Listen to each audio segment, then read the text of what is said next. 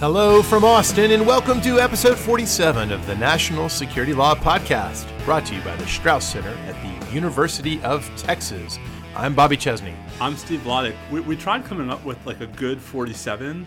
Like a famous athlete that wore athlete? 47. It doesn't jump out at me as one that has Tom Glavine. As a Mets fan, I have double-edged heartburn about Tom Glavine, right? Both from when he wasn't a Met and from when he was. Yeah, it really kind of catches you going both ways. It really does. Anyway, here Jack we are. Morris? Jack Morris. All right, Jack Morris. One of the greatest pitch games I ever saw. Game 7 of the 1991 World Series. Yeah. Yeah, good stuff. Anyway, so here we are. We're back. We're I guess better than ever. We're certainly older than ever. I've certainly gained some weight for Thanksgiving. Did you know, Steve, that in my family and my wife's family live on the same street in San Antonio, but big families that we don't come together for one meal. So about noon we have the Chesney family meal. Oh, no! Then we go down double the street. Up? Yeah, and then about 3 hours later we just do it again. And of course, I don't want to insult anybody who's been cooking. So you got to eat it all. I fully partake. That's well played. So my family and Karen's family are not quite as geographically close. So we got to do the more sort of primary meal and leftovers version. Oh, that I like that actually a little bit more. It depends on the leftovers. I suppose it's possible that some listeners didn't tune in to hear this. What do you think they want to hear about? Hey, these days I can't tell what people actually are interested in. It's the stuff that I find deeply interesting. It's getting zero media coverage. I had an exchange with a editorial page, I will not name of what publication, editor the other day who was pitching me an idea, and I pitched back something about the mess that is the Guantanamo military commissions. Okay. To which the response was, what are you talking about? Well, I was sure you were going to say the American citizen John Doe detainee. Well, there's also that, but I think everyone's waiting for that hearing, which is scheduled for this Thursday morning, November 30th, before Judge Chuckin in D.C. But, Bobby, here we are, 11 a.m. Central Time, Tuesday, November 28th. Let's tell our I guess we can now say 11 listeners, right, exactly what we have in store for them today. I'm sure it's more than 11. It's got to be at least 12. Well, downloaders. Downloaders as listeners. It's a hard... Actually, listeners might be curious. So what are we averaging? About 7,000 downloads per week now? Downloads, yeah. Now, I love all the people that may not be listening, but at least synced up their download. So hey, thank listen, you for that. That's what counts for ratings purposes. Tell your friends. Let's get this thing to 10,000. Yeah, okay. I think we have to be a lot more interesting for that to happen. Yeah, all right. Okay. Hey, Steve, what are we going to talk about today? We've got ACLU Matters. This is interesting, Bobby? Yeah, changing our voice. Isn't that what they do? Oh, well, hello. Yes, use our radio voices. I have a face for radio. All right, so we're going to start by talking about Thursday's big hearing in the John Doe habeas case. Bobby, there are actually some interesting Supreme Court developments. Big oral argument tomorrow in Carpenter versus United States about the third-party doctrine and the Fourth Amendment. Big one. Cert denied yesterday in a drone case that we've talked about before from the D.C. Circuit about whether it's a political question for Yemeni victims of a drone strike to try to sue the U.S. challenging the legality of that strike. Mm-hmm. Also, the travel ban. Dag Nabbit has returned to the Supreme Court just when you again. Thought it was out. We're back to The Godfather Part 3? Exactly. All right. So we're going to walk through all of those things. And then because I am slightly exasperated with the unnamed editorial page editor, we're going to spend some time actually bringing folks up to speed on where things stand with the Guantanamo Military Commission mess. Pretty important memorandum issued by our friend Harvey Rishikoff, the convening authority of the military commissions, actually a week ago today, about the the General Baker contempt citation. Also some final sort of resolution, with Ellen Yarashevsky, the ethics professor. And Bobby, we had Judge Spath dragoon back into service. My friend and yours, right, Reservist Navy Commander Brian Miser, who's also my co-counsel in Dalmazzi. Oh, I didn't know that. Yeah, interesting. Okay. So Brian may kind of have some other stuff to do. That story definitely popped back into the news. And then beyond that, we've got a little digression that may seem off topic, but we think it's relevant, at least for what it may portend for the future. This whole kerfuffle at the CFPB and the question of who's in charge over there. But, of course, it tells us a little bit about how to think through statutory and Article 2 questions regarding succession in office. Yeah, I think you and I both think that this fight between, was it Mick Mulvaney and Leandra English about who's actually the acting director of the CFPB is most interesting as a dress rehearsal.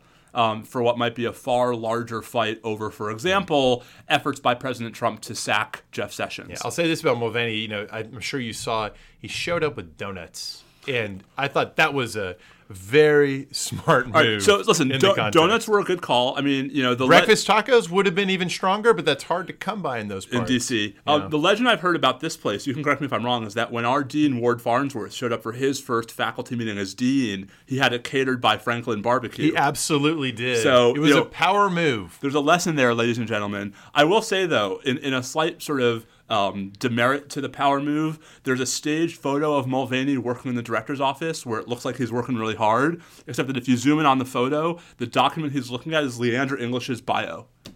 I actually think that might be very much working hard in the context.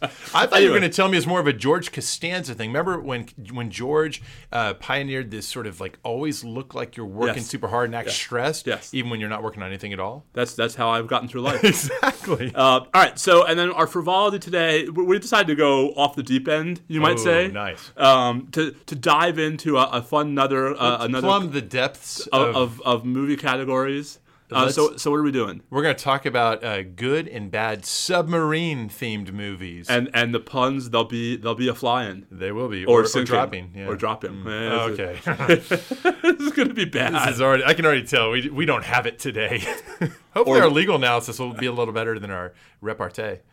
I don't know. Maybe we're just out of practice. Yeah. All right, so Bobby, big hearing coming up on Thursday before Judge Tanya Chutkin in ACLU versus Mattis. Remind our 11 listeners, 12 listeners, exactly what's going on. I think you're off by thousands there. My thousands of listeners. This is, of course, the John Doe American citizen detainee who's been held since September by the U.S. 11 weeks today since this all started. 11 weeks. That's a pretty long time now as an enemy combatant in U.S. military custody, presumably somewhere probably in the Kurdistan region.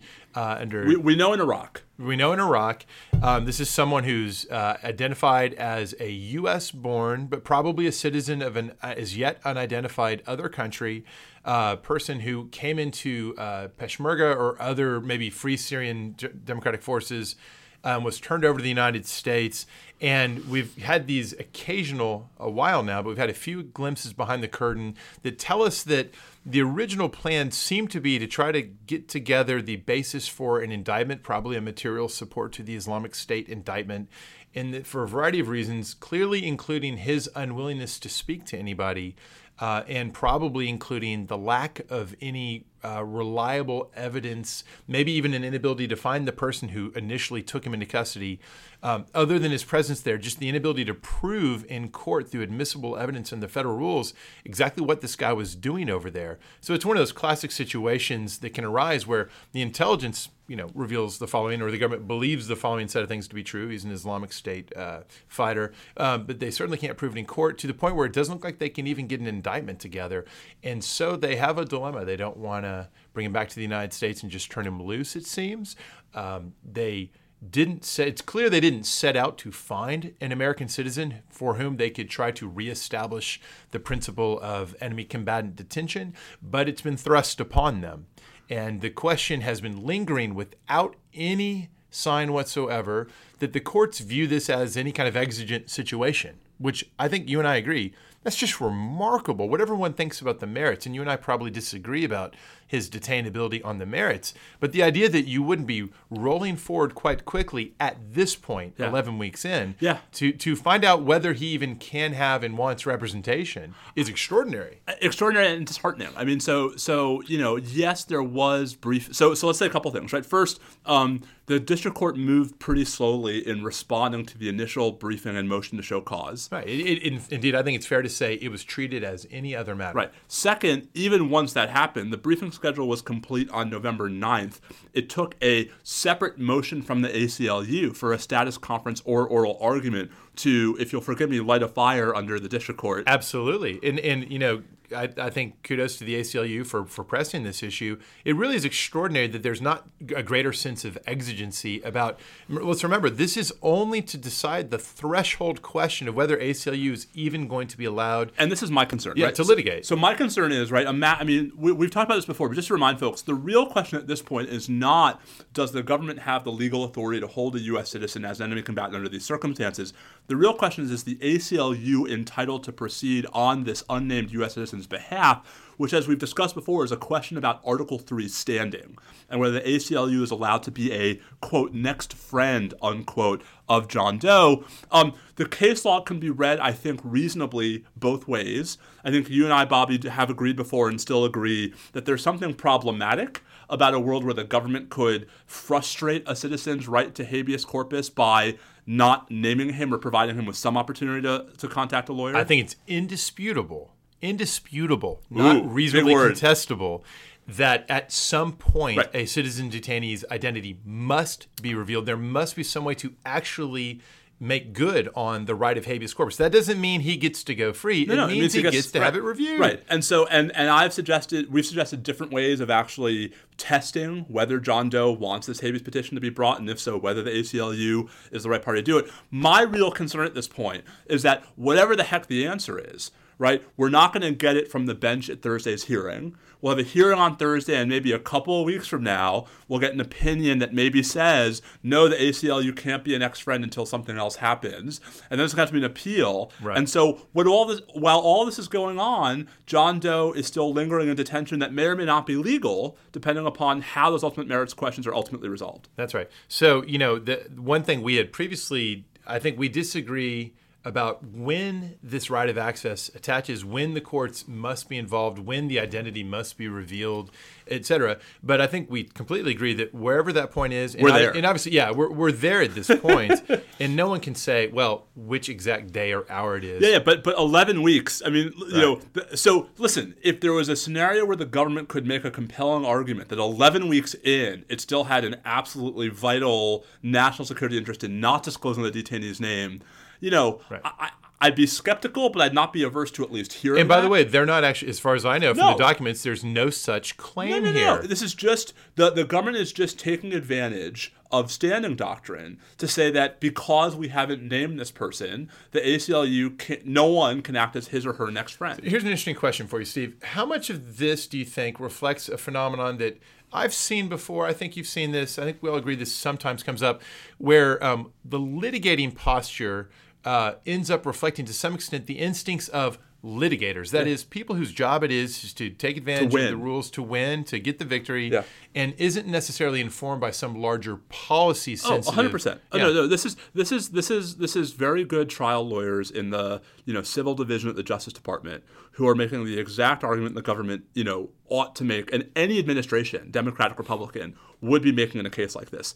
The problem I have, right, is that someone, and if it's not going to be a policymaker, it needs to be a court. Right, has to push back and say, that's all well and good as a matter of Article 3 standing doctrine, but you cannot use Article 3 standing doctrine to effectively deprive an American citizen of his right to habeas corpus. Right. Not to release, but to meaningful judicial review of the underlying legal basis for his detention. It would be fascinating to know. It really would be amazing to know what kind of, if any, senior level dialogue is going on within DOJ as between the civil division and top leadership, and then the interagency dialogue as they figure out what the disposition is. I don't know what the answer is, but I can guarantee you one thing. That dialogue would get a lot more heated the second a court starts making noises that this habeas case is going to proceed to the merits. Which is why this is really properly viewed as an interbranch dialogue type of situation where the court has a really important forcing function to play to force the administration to come to terms with this unsought for. I really don't think they were trying to establish any broad principle here, but it's fallen into their laps. They now need to grapple with it. 11 weeks is enough. And I really hope that Judge Chutkan on Thursday does more than just sort of sit back and process the doctrinal argument, but actually really pushes the government for whether there's any compelling reason why they still can't name the detainee. And if not, why at the very least they should provide, I've proposed jurisdictional discovery, you proposed a motion to show cause, just some way of testing whether John Doe wants a a habeas case brought in his behalf. That's right, folks. We've identified two. You choose either one. We've identified two ways to resolve this if the court feels there's factual uncertainty that needs to be gotten to the bottom of. I look forward to the time when you and I can get to the merits debate about whether or not the citizen's detainable for in-theater combat activities. But just to sort of wrap this up in a bow, right? Because it's going to be holiday season. Holiday shopping time, right? Here's my concern. It's not Cyber Monday, Steve. It's Giving Tuesday. Oh, noted. People should give to NSL Podcast. We don't take money. No, we really don't. All right. Explains the production values. We take chocolate. Do we? If people mail us chocolate, I would eat it. All right. Steve's on that. All right. Anyway, so here's what I'm concerned about. Suppose, Bobby, tomorrow, I mean, you and I have both made the joke before that we're officially on the record that if either of us is put into incommunicado military detention, we've authorized the other to serve as each other's next That's friend. right. You can quote this. Okay. But imagine someone who hasn't, right? So imagine a more nefarious, right, more contrived policy choice by the government, this administration or future administration, to take maximal advantage of the, sort of play in the joints of these doctrines, and to take somebody off the streets, right, for months until such time as they're identified and they get a habeas petition and then release them. Right, I am, with every day that goes on, I am more and more concerned that this case is setting a precedent for the ability of the government to evade, not avoid, but evade judicial review for longer than they should be able to. That could be used, I'm not saying it has been here, but in a future case for pernicious and nefarious reasons. I'm less worried for two reasons. One is I continue to have faith that the court here will do the right thing once they finally focus on it. And if they won't, that some appellate court will. And we're looking at you, D.C. Circuit. And eventually you get a ruling that says, look, this is how this should unfold. Yep. That's their job. They need to do that. Secondly, I think that the circumstances would be wildly different if this capture had occurred outside of a combat zone. And I don't think there's the slightest doubt that there would have been intense sense of urgency. The court would have moved very quickly. I hope you're right. I hope you're right. I fear that. I fear for the case where that's not true. But one last point about this, because I think we probably beat this into the ground. I also continue to be surprised by the lack of media attention. Yeah, I agree. Come on, folks. I mean, I know it's a busy news cycle. I know there's a lot going on. But, I mean, 15 years ago, when John Ashcroft does his big news conference from Moscow, and Jose Padilla is whisked into military detention as an enemy combatant, that was like a headline dominating story for weeks. So let's explore that. One, we're inured to a variety of things relating to detention. They're just not interesting to the general public anymore because it all sounds like something we've heard before. So there's that sort of accommodation to the fact pattern. Secondly, we don't have a name and a story, and it makes it fuzzy.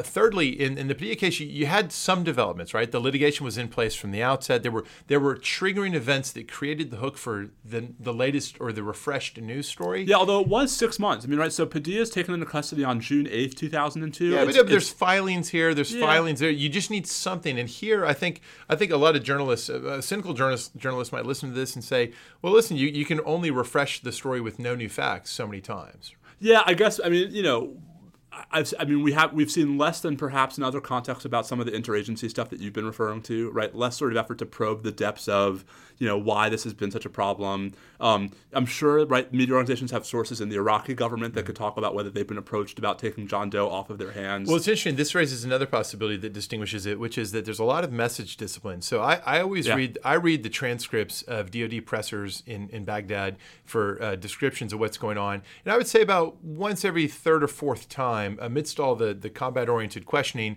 someone will ask and say, what's the deal with that American citizen? And the DoD response is always, don't ask us, ask the State Department, which is a hell of a curious thing. Well, especially given this State Department. But what's really problematic is the journalists asking those questions never press and say, that's a baloney answer. He's in your custody. What is your answer? And this is my frustration, right? Like, where are the follow-up questions? Where are the follow-up stories? Like, where is the outrage? And I think part of it is battlefield capture and he's not named. I think part of it is we've lost sight of, this is sort of Ben Wittes' point, right? That, the challenges we face today are so fundamentally bigger and deeper. And I guess we should be able to talk and chew gum at the same time. Like, why can't we also say, and oh, by the way, this non-Trumpian national security story is still a really big deal too. Yeah, the truth is that the oxygen's being consumed by these other flashier issues. So speaking of them, let's turn to them. Let's throw some fuel on that fire. So let's turn to the Supreme Court phase of this program. First, I'll just note one scheduling note for folks who might care, which I think includes you and me and maybe a few other people. Dalmazzi has been scheduled for oral argument. Oh, go see Steve live in action, a live performance. Of the National Security Law Podcast, qua. With me replaced by 9 justices. Well, 8. Oh, you got a recusal? No, but Justice Thomas won't ask me any questions. Every now and then he asks them. Okay, in the last 11 years, he's asked questions in one case. And you'll be the second? That would be awesome. I would love that. I'd be like, hey, what's up, Justice Thomas? I would not say that. All right, anyway. Oh, my God. If you want to be famous. If not you are, in a good way. If you are a Washington area National Security Law Podcast listener, Tuesday, January 16th, the second argument in the 10 a.m. session is Dalmazzi et al. Versus United States. So I would like to see you argue, and I'm tempted, as I said, to come up there and watch if I can. I can give me a ticket or something. But should we, if we're up there, then afterwards, should we do a live episode in case we have some people who would enjoy coming to see that? Maybe that's a question to our listeners. Would you turn out for a live recording of the NSL podcast in Washington? That's a good question. Tweet at us if the answer is yes. And if the answer is no or worse, just keep that to yourself. But of course, this also assumes that I will still be walking and talking after. That's what's going to be so fun. You'll be so completely out of it after having done a Supreme Court argument. I'll talk you into anything. All right, far more important Supreme Court news. So a couple developments. First, the Supreme Court yesterday denied cert in the D.C. Circuit Yemeni drone strike case, Bin Ali Jabr, which, Bobby, we've talked about before. Right. In a super quick nutshell, the D.C. Circuit held that it was a political question where victims of a drone strike in Yemen were bringing claims under the Alien Tort Statute and the Torture Victim Protection Act because the basic claim was that the military had engaged in disproportionate uses of force, and that was not something courts could review. I'm not surprised the Supreme Court denied cert yesterday. This is a case I think they wouldn't have wanted to touch with a 10-foot pole, but important just to note that cert has now been denied, so that's all done for now. Yeah, that in some ways, there's a good post on this on Lawfare from Bob Loeb from July 3rd, 2017, talking about how the Torture Victims Protection Act was explicitly designed to allow for inquiry into violations of the law of war, among other things, international law, overseas. And he made the argument that actually this was meant by Congress to enable just this kind of inquiry. But he also points out that this very likely would run up against state secrets privilege problems and could have and should have been dismissed on those other grounds. And when we talked about this decision on the podcast, I mean, I think I recall saying a similar thing, which is that I don't think this case would have gotten to the merits, but I would have preferred a state secrets like dismissal. I'm embarrassed to say I don't remember which way I came down then. That sounds about right to me. That it certainly. It's hard for me to imagine how this could possibly go forward, considering that for the TVPA claim, among other things, you'd have to show that the American airstrikes were actually happening under color of Yemeni law. It has to be under color of foreign law. This seems to necessarily invite questions about what the diplomatic cooperation in a particular instance was like. It's very easy to see that being a state secrets problem. No, I agree. And the only other thing I would say is, the reason why I think it matters that these are statutory claims is because there was a big fight on the D.C. Circuit a few years ago about whether the political question doctrine could ever apply to statutory claims. And your friend and mine, Judge Kavanaugh, wrote a pretty powerful concurrence in the El Shifa case, saying he thought the answer was no. Right, that where Congress has provided an express cause of action, there may be other obstacles to reaching the merits, but that strikes him as the kind of case where the political branches are saying, "Hey, courts, we want you to step in and resolve this." Right, and which is why I think we both agree that this case probably wasn't going anywhere, but maybe this wasn't the right rationale for it, and yet now you have a cert denial on top of it. So that's not supposed to count as precedent. No, but I think the question is going to be how this panel precedent is deployed outside of the specific context going forward. That's right. All right, and then really quickly before we get to the larger Supreme Court piece about tomorrow's argument in Carpenter, the travel ban is back. The government has once again sought stays of the now 2 nationwide injunctions against Travel Ban 3.0. I think the response briefs are due later today, so we might perhaps have a ruling by the Supreme Court as early as tonight or tomorrow. Oh, here boy. we go again. Listen, I think there are 2 likely scenarios here, right? The bottom line is the merits are going to get back to the Supreme Court, and they're going to get back to the court this term. The question is what happens in the interim. And it seems to me there are two likely scenarios, Bobby. Scenario one is we see the exact same thing we saw in June, which is the court splits the baby, right, and keeps the travel ban on hold for those with bona fide connections to the U.S., but allows it to go into effect for everybody else, right? And then we see the same 6-3 majority that we saw in June and over the summer. Possible number two is they're happy enough with Travel Ban 3.0 that they allow the whole thing to go into effect pending full merits review in the Supreme Court by the end of this term. Those strike me as the only two real options here. No, that sounds right. I certainly don't have a strong sense of where it would go between them. I guess we'll find out shortly. Quite shortly. All right. But finally, and perhaps most importantly, tomorrow is, I think, one of the most important Fourth Amendment arguments the Supreme Court has heard in decades. Right? Carpenter versus the United States. This is the cell site location information case. It's Carpenter Day at long last. This is for a lot of us the real interesting case for this term. There's a bunch, but this one's really stood out. This is the real interesting case for this term? Oh, what was that? Dal Hardy? This is the real interesting case for this term? Dal Barty. We're not friends anymore. All right, present company accepted. This is the real interesting case for the term. I think when we ask about larger application, and Gill versus Whitford is the answer, by the way. Oh, is that the partisan gerrymandering case? So the answer to what? That's obviously the most impactful potential one. But Carpenter might be right. By the way, do you think the Gill will be a like June 23rd sort of end of the year bombshell? So the only reason why I think maybe not is because it was argued so early, right? And so it's possible that So listeners who aren't Supreme Court nerds, right? The Supreme Court hears arguments from October to April, and its pattern is to issue decisions basically from late November through the last sort of sitting in June, with a sort of weight of gravity toward the back. Yeah, which makes sense, right? Because these are the ones that are being batted back and forth more at the drafting stages. So I agree with that. There's a school of thought out there that I actually deeply agree with that actually is really troubled by the Supreme Court sticking to this like drop dead end of June deadline. Yeah. Because especially when you have a complex case argued in April, right? You're giving the justices the justices are giving themselves much less time than Gill, for example, which could have as long as basically 8 months to flesh out the opinions. And no doubt we'll have concurrences and dissents and stuff reflecting that full breadth of time. So, I think Gill certainly isn't coming out anytime soon. Whether it's like some, as late April, I think we could start looking for it because unless there are lots of changes, like the battle lines are pretty well drawn on partisan gerrymandering. Yeah. But, all right, so back to Carpenter. So Carpenter, a similar candidate for perhaps being a late drop. Carpenter presents this question of whether the Fourth Amendment comes into play, whether there's a search when the government obtains cell site location information from a cellular service provider. And what is that, Bobby? Well, basically, your phone's always connected to some cell tower somewhere, as long as it's on.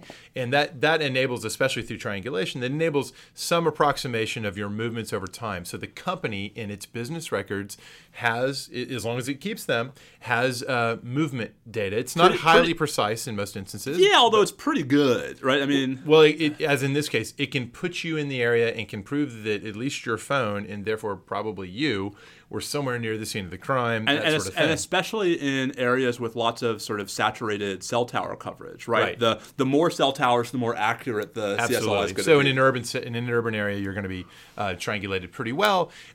It's a question of the continuing viability of the third-party doctrine. That old chestnut. So if you go back to, most people say Smith v. Maryland, but there's also, of course, U.S. v. Miller. Both of which are older than I am. Neither of which is older than me.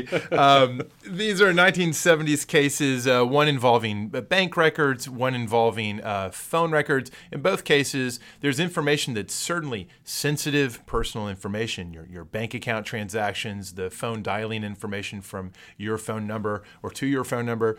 But it's in the hands of a company. And so the Supreme Court in the 1970s determined that these aren't protected. The reasonable expectation of privacy doesn't extend information you've put into the hands of a third party. Right, some sort of combination of consent and like play in sight, right? Like you voluntarily agreed to basically surrender possession of this private information. Well, you knew it was happening, so it was knowing. You've got, in the same way that walking about in public, you are knowingly taking the risk that people will observe you and can answer questions later about what you said. Others can answer questions about what they saw you doing. Right. The idea here is that the company, these are its business records. They're not your business records. And so there's no expectation of privacy if the company then turns around and decides either of its own volition or because Congress has passed a statute allowing the government to ask for them to procure those records. Exactly so. And now these were the doctrine was controversial from the start. The Marshall dissent in Smith v. Maryland is sort of today still expresses the same anxieties that people had then. But now we've got this intervening factor of technological change. And a couple of intervening decisions that suggest that justices are aware of these changes. Yes. So Jones, U.S. v. Jones is the key one to bear in mind here.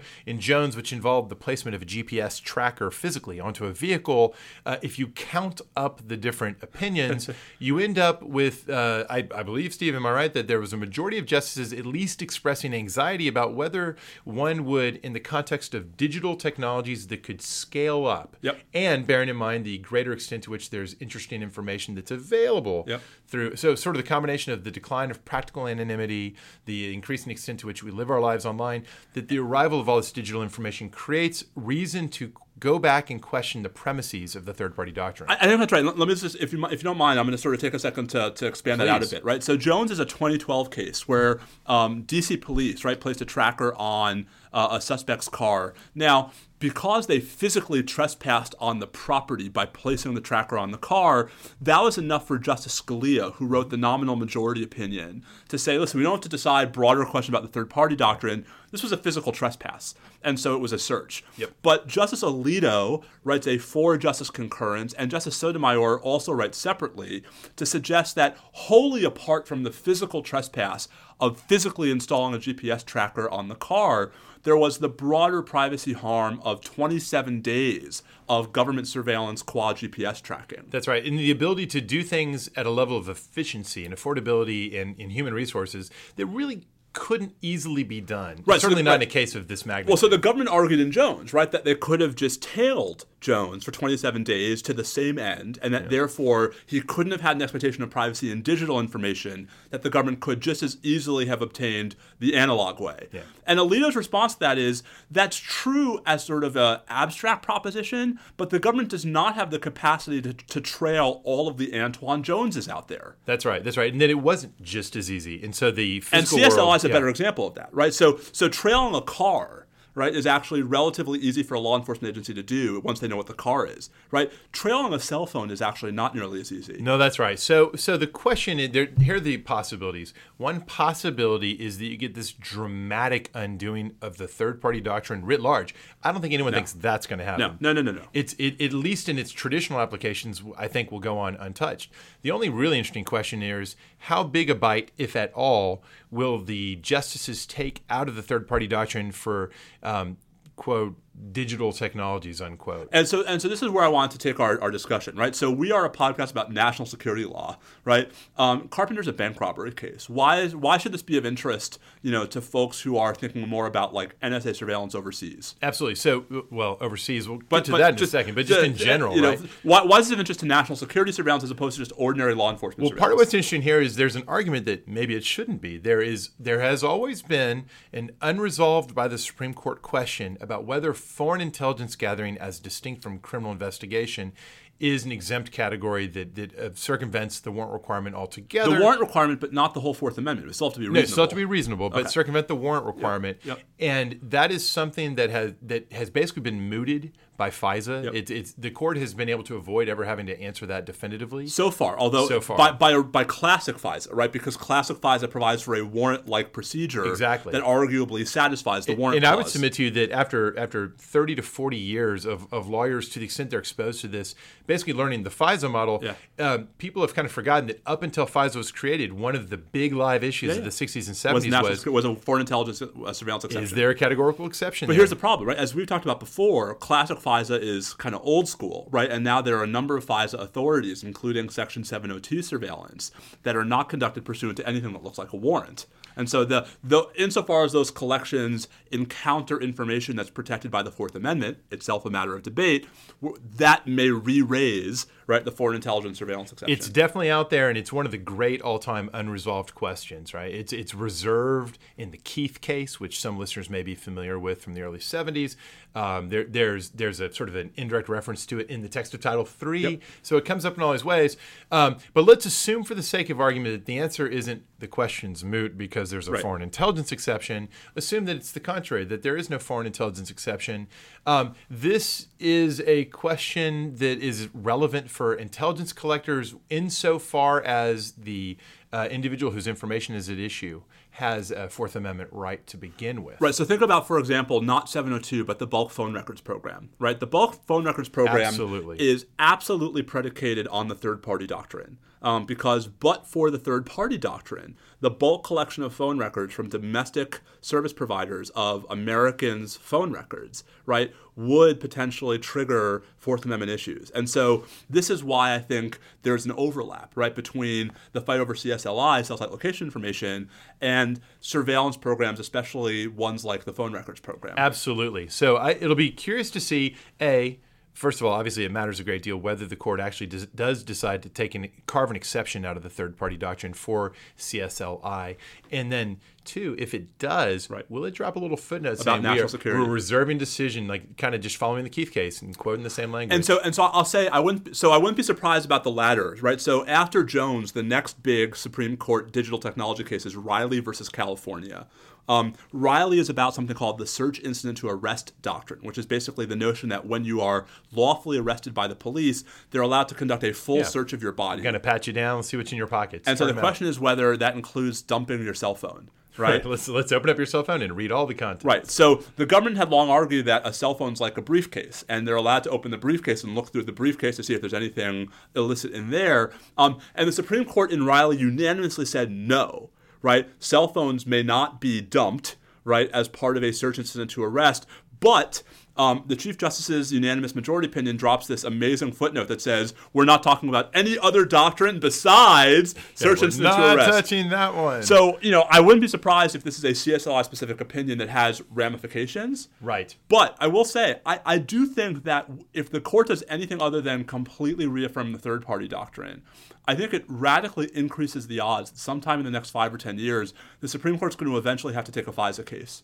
Right, and say something, because once you start saying there are limits to the third-party doctrine, there are exceptions to these long-standing Fourth Amendment carve-outs in which FISA operates, at some point the court may have to grapple with what that means about FISA. I would agree that there will be litigation and that it'll bubble up to some extent in the federal courts. Whether the Supreme Court would have to take it on, that's not clear to me. Yeah. But I think that you're right to point to the still existing under the USA Freedom Act model collection of or accessing of private company collected phone metadata. I think you could see some litigation spawning out of that would then present the foreign intelligence question. I think we absolutely will. Yeah.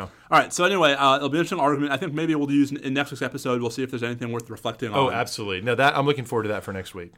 Really quickly on the military commissions. So a couple of big developments since last we spoke. First and perhaps most importantly, the sort of Yarashevsky mess came to a conclusion. So Ellen Yarashevsky is the Hofstra ethics professor whose opinion was informally sought by the defense lawyers who had resigned from the al-Nashiri team. And she was basically ordered, right, to come to Virginia and testify at a hearing before Judge Spath. So remote testimony. To remote testimony. Yeah. She tried to contest the order and argue that the commission lacked jurisdiction over her. Her motion to quash the subpoena was actually denied by a federal judge in Manhattan. And so she actually did end up going to Virginia and testifying. Although I think it actually went, once that all happened, there was no, I think, real drama or fireworks. She testified, she was done, she left, she went home. Right. Now, this contrasts this with Gill's situation. Does the denial by the federal judge in New York of the motion to quash tend to validate Spath's similar action compelling Gill to testify? No, and so this is what's interesting. So while we were away, right, there was also a federal tort claim, right, an administrative claim filed by Stephen Gill, who was in a similar scenario about a year ago, who Spath had ordered to come testify at a hearing, and who was basically arrested by federal marshals. It was a really kind of dramatic deal, right? Because it sort of smacks of John Merriman's situation a little bit. I think it's a little overstated. But he had, I believe, if I recall the procedural posture correctly, he had challenged, it was something along the lines of a motion to quash, although I don't think that's quite what it was. Right. But he had raised a motion that just hadn't been acted on. Right. But in that void, he just didn't show. And so Spath issued an attachment, and marshals... A writ of attachment. And they executed the attachment, which means they go to your house and they get you. One thing that's troubling about it is the description of what the execution of the attachment looked like. In his account, it's like 20 guys with shields and batons. 5 in the morning, breaking down the door. Now, in fairness to the Marshal Service, I can well imagine that their answer is, there's only one way we ever execute attachments, and that's it. And if that's true, then that raises a policy question about whether they need to have a more nuanced approach sometimes. But I can imagine that this wasn't some special thing cooked up to punish That's probably him. right. But here's the problem. The Gill complaint, which I suspect once the claim is denied is going to become a lawsuit, right? And what happened with Yarashevsky and what's happening with these other witnesses is all based on what I think is a complete misreading of the relevant statute. So there's no question that the rules for military commissions authorize a military commission judge to issue a writ of attachment. It's literally in black and white in the rule. The statutes don't. And the relevant provision of the UCMJ is Article 47. Article 10 U.S.C. 847. 10 U.S.C. 847 is explicit that it is illegal to refuse to comply with a duly issued subpoena from a court-martial or a military commission. That's true. Okay. But the remedy is civilian. Right? I mean, the statute, let me pull up the statute because I want to be absolutely clear about this. The remedy for refusing to comply with one of these writs is civilian criminal liability. Here's what the statute says. It says, any person not subject to this chapter, so non-service member, right, civilian, who has been duly subpoenaed, who has been reimbursed for their expenses, and who still doesn't testify, is guilty of an offense against the United States. And then 847B says, you shall be tried on indictment or information in a U.S. district court, not a military commission, right? And that the jurisdiction is conferred upon those courts for that purpose, and that a fine or imprisonment should be at that court's discretion. But if you're agreeing that there is, are you saying that the writ of attachment should be issued by the district court, not the military commission? Well, no, you're saying that the prosecution, if there is one for disobedience, should be before district court, not the military commission. But the attachment's different. But I think there's an argument that 847 therefore doesn't authorize a writ of attachment, right? That in other words, that there's no authority to issue a writ of attachment because coercive process to punish the refusal to comply with a subpoena is provided for expressly in the statute that denies that authority to the military. So I don't have a strong view on this, but I'm at least open to the possibility that the better reading is, yes, you can be criminally punished for your disobedience, but of course the writ of attachment actually can be enforced in the traditional way, which is a marshal comes and gets you. But here's the problem, right? The problem with that is then you're subjecting to military detention individuals who arguably are not subject to military detention. U.S. Marshal detention. The Marshal Service comes and grabs you and makes you go to Virginia and testify. So what's the legal authority for that detention? I mean, so the non-detention writ of attachment. But this is what I wrote last year about Gill, right? So I wrote a blog post in October 2016 about why I thought the Gill case was actually really problematic. Back to our old friend, the Non-Detention Act, right? The Non-Detention Act says no U.S. citizen shall be imprisoned or detained except pursuant to an act of Congress.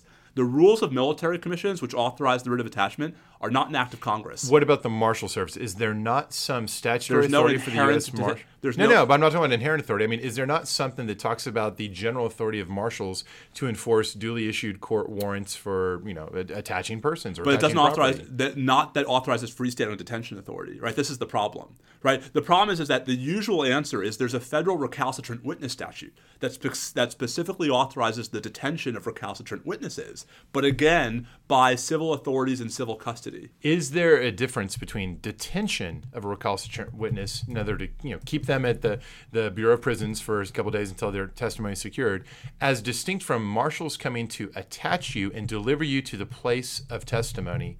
I'm not sure that the latter actually counts as detention in the sense of the Non-Detention Act, especially if you're delivered straight there and testified, and then you're free. Yeah, I guess what I come back to, right, is the real concern that you have military authorities acting coercively against civilians. Right? Oh, it's certainly a red flag. All right, but at least with Yarashevsky that didn't happen. So I think that will now get pushed into the Gill proceeding, right, where that will be litigated. And so that'll be post hoc attempts to get damages under the Federal Tort Claims Act. I can well imagine that's we don't get not to the going merits. to. Yeah. Right. So we might not get there. So then the question is there any way to finally litigate the question of the military commission's authority to mess with these witnesses? And that's where we come to Harvey Rishakoff's memo from last Tuesday, directed to General Baker. So Harvey Rishakoff is the convening authority of the military commissions. It's his job to review all punishments imposed by the commission, including contempt. Mm-hmm. And so this is Harvey's review, right, of Spath's contempt citation. Okay. And what Harvey basically says is a couple of different things that I want to sort of walk through because I think it's worth playing these out sort of one at a time. Okay. Let's remind people where we started. So General Baker is the chief civilian defense lawyer. What that means, the chief defense lawyer in the military commissions. Right. It's not civilian. He's the one who authorized the 3 lawyers to resign and to leave Team al-Nashiri over what they said was this intractable ethical conflict. Right, where there's an underlying factual dispute as to whether that's well-founded. They talked to Professor Yarshevsky. She says, yeah, this seems unethical to proceed. And on this basis, they want to withdraw. And General Baker says, I approve it, and I'm the last word on that. Right. My approval is all you need, so you guys are out. And so what Spath said was that's not so first Spath said that's not true. Then Spath said not true in that you're not the last word, I'm the last word. And then he wanted Baker to testify, right? Baker refused to testify because he was worried that if he agreed to testify, he'd be submitting himself to the court's jurisdiction, right? And his view is that the military commission did not have jurisdiction over him because he's a U.S. citizen, right? He's not someone who's covered by the jurisdictional provisions of the MCA. Spath then holds him in contempt. Right? And so there are 2 different questions here. There's the underlying merits question of who's right about who had the power to let these 3 guys resign. And then there's the question of whether Spath had the power to hold Baker in contempt. Mm-hmm. All right. So Harvey's memo basically says that he agrees with Spath on both fronts. Okay. Right? That he agrees that it was up to Spath and he agrees that Spath had the power to hold him in contempt. But, right, I have to say that I think his analyses on both of those fronts leave a little bit to be desired, right? So, for example, he actually he focuses on Spath's. He basically rehashes a lot of Spath's analysis about what the desk book says and about what the rules from the military commission says, and misses some of the statutory arguments that folks have made about why the military commissions are different, about why the rules for courts-martial might be different. Mm-hmm. The Rishkoff memo, I think, leaves a little bit to be desired on that front. But perhaps the most interesting thing about Harvey's memo is paragraphs 27 to 29, which are under the heading Path Forward. Ah, right? Always interesting. Where Harvey says, all right, so listen, that was probably okay. I'm going to suspend the rest of Baker's sentence, though. Like, the point's been made. Yeah. We don't need to. No more confinement time for Baker. He suspends, I think, the fine as well. Right. It says a matter more imperative than my action in the contempt proceeding remains the underlying security concerns that led to the attempted resignation of counsel in the first place. Right. The factual dispute we mentioned a moment ago. Right. He says until the issues of transparency are resolved in an unclassified forum, the case is unlikely to advance, even if new counsel are appointed, because new counsel might well assert identical attorney-client privilege. Absolutely. Right. Harvey's absolutely right in paragraphs 27 to 29. Right. I mean, he's absolutely on the ball about what the problem is. But how are we going to fix it? So he says the declassification of relevant documents concerning this matter needs to be expedited to ensure the now classified analysis can be shared with the appropriate parties to ensure the integrity of the process. Indeed, he says, the fact that the original defense filing which gave rise to the attempted resignation of civilian defense counsel contempt proceedings against you was classified has made it nearly impossible to those not part of the proceeding to assess the merits of the filing. Compounding this issue is the fact that even the judge's original opinion, in which he determined that there was no good cause to warrant excusal civilian counsel, is still undergoing security review by classification authorities over a month after the ruling was made. What Harvey's saying is, guys, help a brother out. Declassify all this stuff. So here's what's interesting to me about that. That's all oriented towards how can anyone outside the proceedings judge what's going on? Well, that's important, yes. But isn't the most important thing how inside the proceedings at the next level, the actual determination by those who have read these documents, who are not suffering from the same lack of information, how their determinations get further reviewed? Isn't that the more important question? So I think that's part of it. But so then he says at the end of his conclusion, I recommend to the Joint Detention Group that a clean facility be designated or constructed which would provide unclassified assurances and confidence that the attorney-client meeting spaces are not subject to monitoring. So this is a policy recommendation meant to make sure that whatever happened before, we can at least go forward by, let's break with whatever happened in the past. It seems to me that that's fine. That's a policy recommendation. Yes, except that he's thereby conceding. No, I don't think so. You think he's admitting that it happened? No, I think he's admitting that we need. I think he's admitting that whether or not something bad happened, we need to remove the appearance of impropriety. No, that's right. So that we can put this issue behind us. Until that happens, right? I read him as saying we shouldn't move ahead. Maybe. There's no question this whole thing has gummed up the works. Well, except that's not how thoroughly. Spath has reacted. So Spath's reaction now has been to say, well, I can't really dragoon these civilians back into military service, but I can dragoon military officers back into military service. And so at the end of the last hearing, he ordered back into service Commander Miser, right, who is a learned counsel who had previously been on Team al-Nashiri, but who's a reservist, whose day job is actually as an appellate lawyer for the Air Force. So does he, I can anticipate your answer to this, does he have any authority to call someone who's a reservist into active? So he doesn't. The Secretary of the Navy does. And so then the question is the Secretary of the Navy going to agree with Spath? Oh, so Spath hasn't actually done it. He's purported to, but I think he needs the Secretary of the Navy to approve. Like I think there's now an administrative process that has to happen. And it may or may not happen. And then, Commander Meisner might challenge said process. So all this is to say that we still haven't solved either of the underlying merits questions. One, who's right about who gets to let the lawyers go? Two, does Spath have the power to hold these guys in contempt? Right.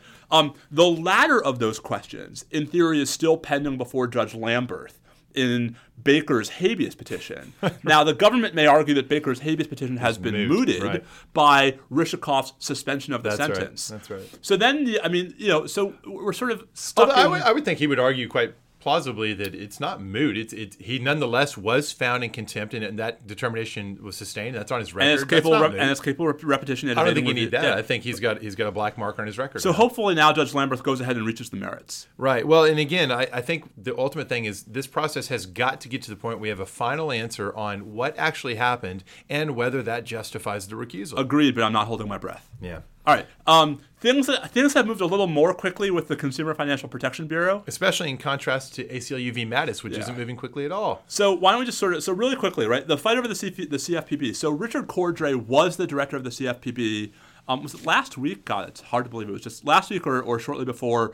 He announced that he was resigning and that he was appointing someone else in the agency, Leandra English, to be his deputy director. So before he relinquishes his authority, he appoints a deputy and then steps aside, creating the vacancy, which in his view, his deputy then steps into. So there are two competing statutes, right? There's the Dodd-Frank Act, which creates the CFPB and creates the procedure by which its officers are appointed, et cetera.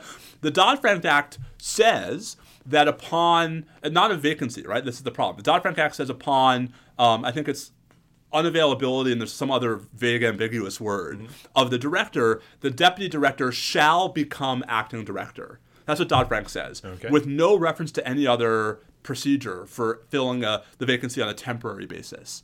But the Federal Vacancies Reform Act of 1998, which we've talked about before, gives the president a lot more authority and a lot more choices over who can be the acting director of that kind of agency.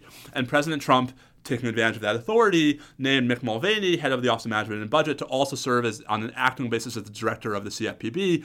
So there are two people both claiming to be the acting director of CFPB, Leandra English based on the text of the Dodd-Frank Act, and Mick Mulvaney based on the text of the Federal Vacancies Reform Act. And English has put it into court already by filing, a declaratory judgment action seeking to validate her claim to the office? Yeah, although as our good friend Sam Bray has pointed out on the Vol conspiracy, there's a vehicle for this. If ever there was a time for the classical common law action of a quo warranto, this is one, right? And he's right. I mean, this is the exact case quo warranto is designed for. Which is the right person in the right office? Exactly. Whatever the vehicle, it seems quite clear that Judge Kelly indeed is moving with alacrity and expedition, and intends to resolve this pretty quickly. Right, so everyone's all in a kerfuffle because it's all Trumpy, and it's you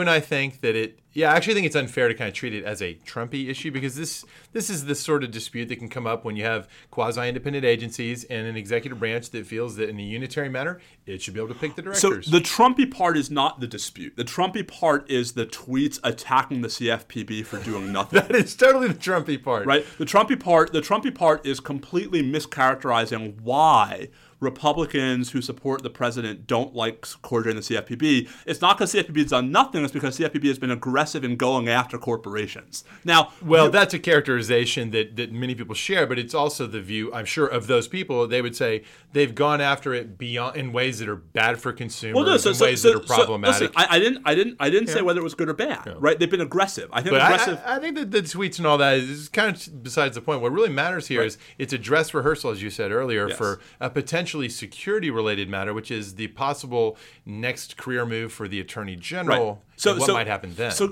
just to not put too fine a point on it, the larger question of the interaction between the general provisions of the Federal Vacancies Reform Act and the far more specific provisions of a number of agencies' own succession statutes is one that could be a really big deal for DOJ because DOJ has its own succession statute. Right.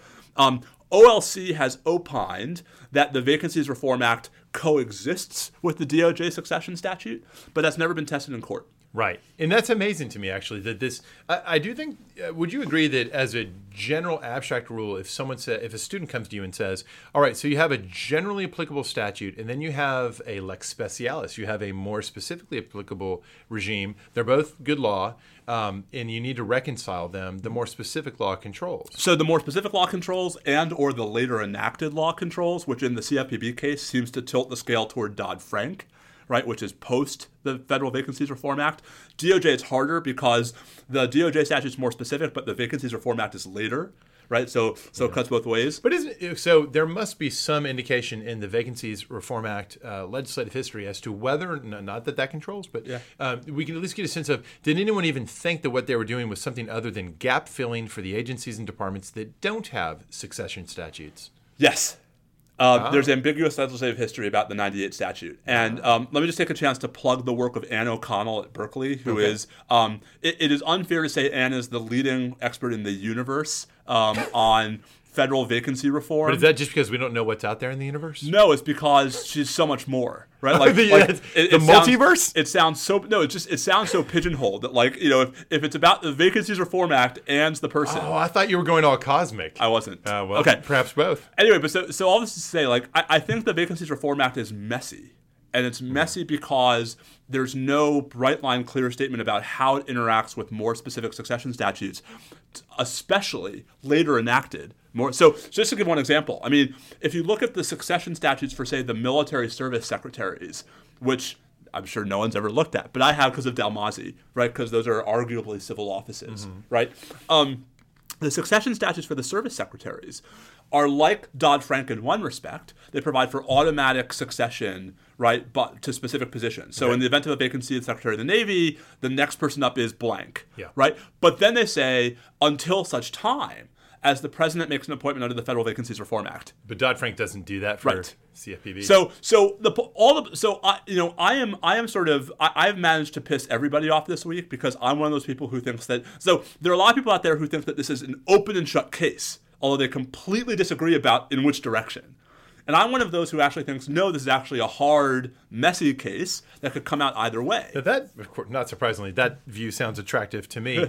I think it'll be interesting, depending on what ruling they get out of this initial foray with the trial court. It could create some interesting incentives for the executive branch if they get a good ruling to try to make this go away as quickly as possible, so they can keep that good ruling in place. So there's a larger point here, which I think shouldn't get lost in all of this, which is this is a mess the executive branch could avoid.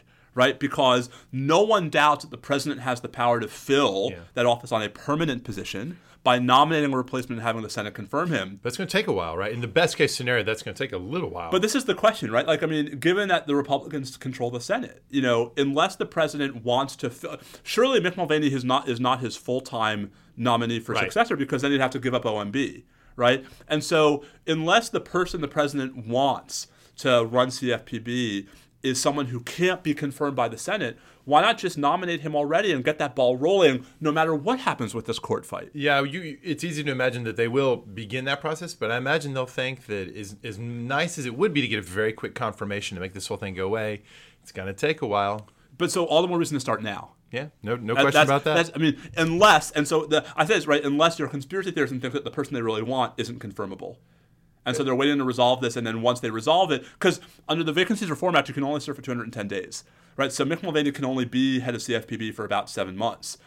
Maybe the long-term person is the next person who they're going to name to be the acting director once the legal issue is settled. I think that gives them too much credit for forward thinking. That's probably right. I think we're sinking to the depths. Oh, so it must be time for frivolity. This issue, would you say? Let's do it. So without, I guess we'll see what happens with the CFPB mess. Maybe by this time next week we'll have a decision from Judge Kelly to review. Yeah, that'd be very interesting to parse. And to parse and maybe to torpedo. Which reminds me, what kind of movies are we going to talk about here? So our walkout frivolity today is submarine movies, right? Bobby initially thought that there weren't enough submarine movies to actually fill a whole category. If the categories were 3 best and 3 worst, I wasn't. No, 3 best and 1 worst. 3. Oh, that's good because that's all I got. That's fine. All right, so why don't you start? You want to do what, best or worst first? Let's do best first. Okay. Okay. So I think there you may choose to go in a different direction, but I think a lot of people would say, well, of course, you can go the artsy route or the popular route, and the popular route is to say the best submarine movie, of course, is The Hunt for Red October. That's the easy answer. And that's why I say it's the popular route. And if you want to go the artsy route, you say, oh, it's Das Boot. I agree with that too. But I want to throw in a third possibility, which is The Enemy Below. Okay, now I've never seen that. Robert Mitchum, Kurt Jurgens. Classic film. So not only is The Enemy Below a classic submarine movie, but it's a classic submarine movie that is a whole sort of discussion sequence in another pretty good submarine movie. Right, so in Crimson Tide, the Denzel Washington, Gene Hackman sub movie. I thought about that. There's a whole discussion on the bus on the way to the submarine between James Gandolfini and a couple of the other actors, right? Where they're ranking submarine movies. It's like very meta. Yeah, it is very meta. And they feel good about The Enemy Below, and I agree with them. What do they say number 1 is? They didn't. It wasn't like Bobby Chesney. They didn't do it numerically. Got it. Okay. So here's The Hunt for October is a fantastic movie. Here's my only problem with The Hunt for October. The book is so much better. True, often true about films, but very true. The book is but a in load this case, better. in this case, it hurts, right? It hurts me a little bit because, like, the vision.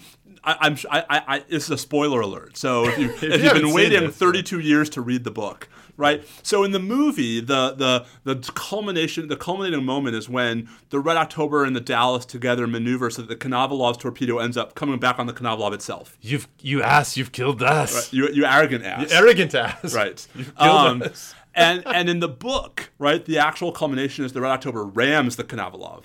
You find that more appealing?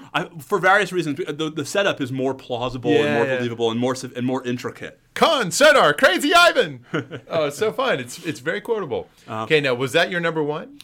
So no, my number 1 is Das Boot. Okay. My number 2 is Enemy Below. Okay. And my number 3 is Hunt for October, with an honorable mention to Crimson Tide, which I think is well acted. Yeah, what about so at the time with Crimson Tide, a lot of people said, okay, so it's a knockoff of Hunt for October. Of course it is. Yeah, but it's a good one. Okay, wait. And another honorable mention to U-571. All right, is that that's Matthew McConaughey? Yeah. Oh, is it really? Yeah. How do I not know that one? Seriously. I feel bad. Okay, I had on my list. These are sort of honorable mentions because they're not directly submarine movies, but I'll be curious what you think. Yeah. Star Trek II: The Wrath of Khan, because the culminating Nebula battle takes place. It's very submarine-like. It's very. They drop Z minus 1,000 meters. His pattern indicates two-dimensional thinking. Don't you feel? I mean, of course, in the Star Trek sci-fi universe, it's all very naval in style. Okay, but design. you lose 10 points for trying to work Star Trek 2 into every single one of our movie I think lists. I gained 10 points for that. I thought you were going for Star Trek 4, right? Where they end up in the water, right? where the Klingon bird of prey ends up in the water, like literally in San Francisco Bay, and they let the whales out. Who let the whales out? With the transparent aluminum. My favorite part of that movie is when Spock's trying to learn to cuss. Yeah, that's pretty good. That's pretty good. Also, when Scotty sits down and realizes he can't just hello computer. Yeah, computer. And then you have to use the mouse. And it's like, hello computer. He cracks his knuckles, and then he proceeds, despite having no familiarity at all with keyboards, proceeds to type. I think pecking with his just his index fingers, like ultra fast. Yeah. Well, listen, I'm a fast hunter and pecker myself. Okay, so what about... You leave that out there. What about... I'll let that be out there in Radioland. Worst submarine films. So I'm going to go on... There are stupider submarine films, but the worst... My nomination for worst is K-19, The Widowmaker.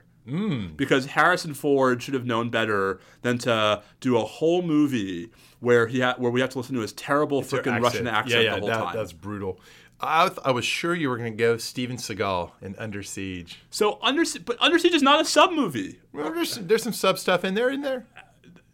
Yes. There's a submarine that comes along at the end purportedly to rescue Tommy Jones and the other hijackers. Isn't that enough between that and Steven Seagal that just ruins it all? Okay, I have an alternative. But I actually think Under Siege is an entertaining movie. All right. What about this? What about Under Siege 2: Dark Territory? I didn't even know there was such a thing. What about this? League of Extraordinary Gentlemen. Yeah, okay. You got the Nautilus in there. Although I can't decide, do I love that movie or hate it? It's one of those. If it came on, I might you go all the way to the edge of the curve and you're back on the other side. It's so bad that it's kind of fun to watch. So really quick shout out to my best friend, Andrew Weller. So the day that I think we both decided that we were each other's best friends and that we were destined to be friends for life was the day where he quoted Under Siege 2: Dark Territory and I correctly placed the quote. Oh my God, this shows an outer limit to our friendship because I didn't even know there was an Under Siege 2. Well, we always knew there were limits to our friendship. As this show often illustrates. Seriously. All right, well, on that uplifting, downlifting, sinking note. Let's drop a death charge on that and end this. All right, so thanks everybody for listening. Hopefully there will be no developments warranting an emergency episode this week. Be sure to follow the podcast at NSL Podcast. Follow Steve on Twitter at Steve_Vladeck. Follow me on Twitter at Bobby Chesney.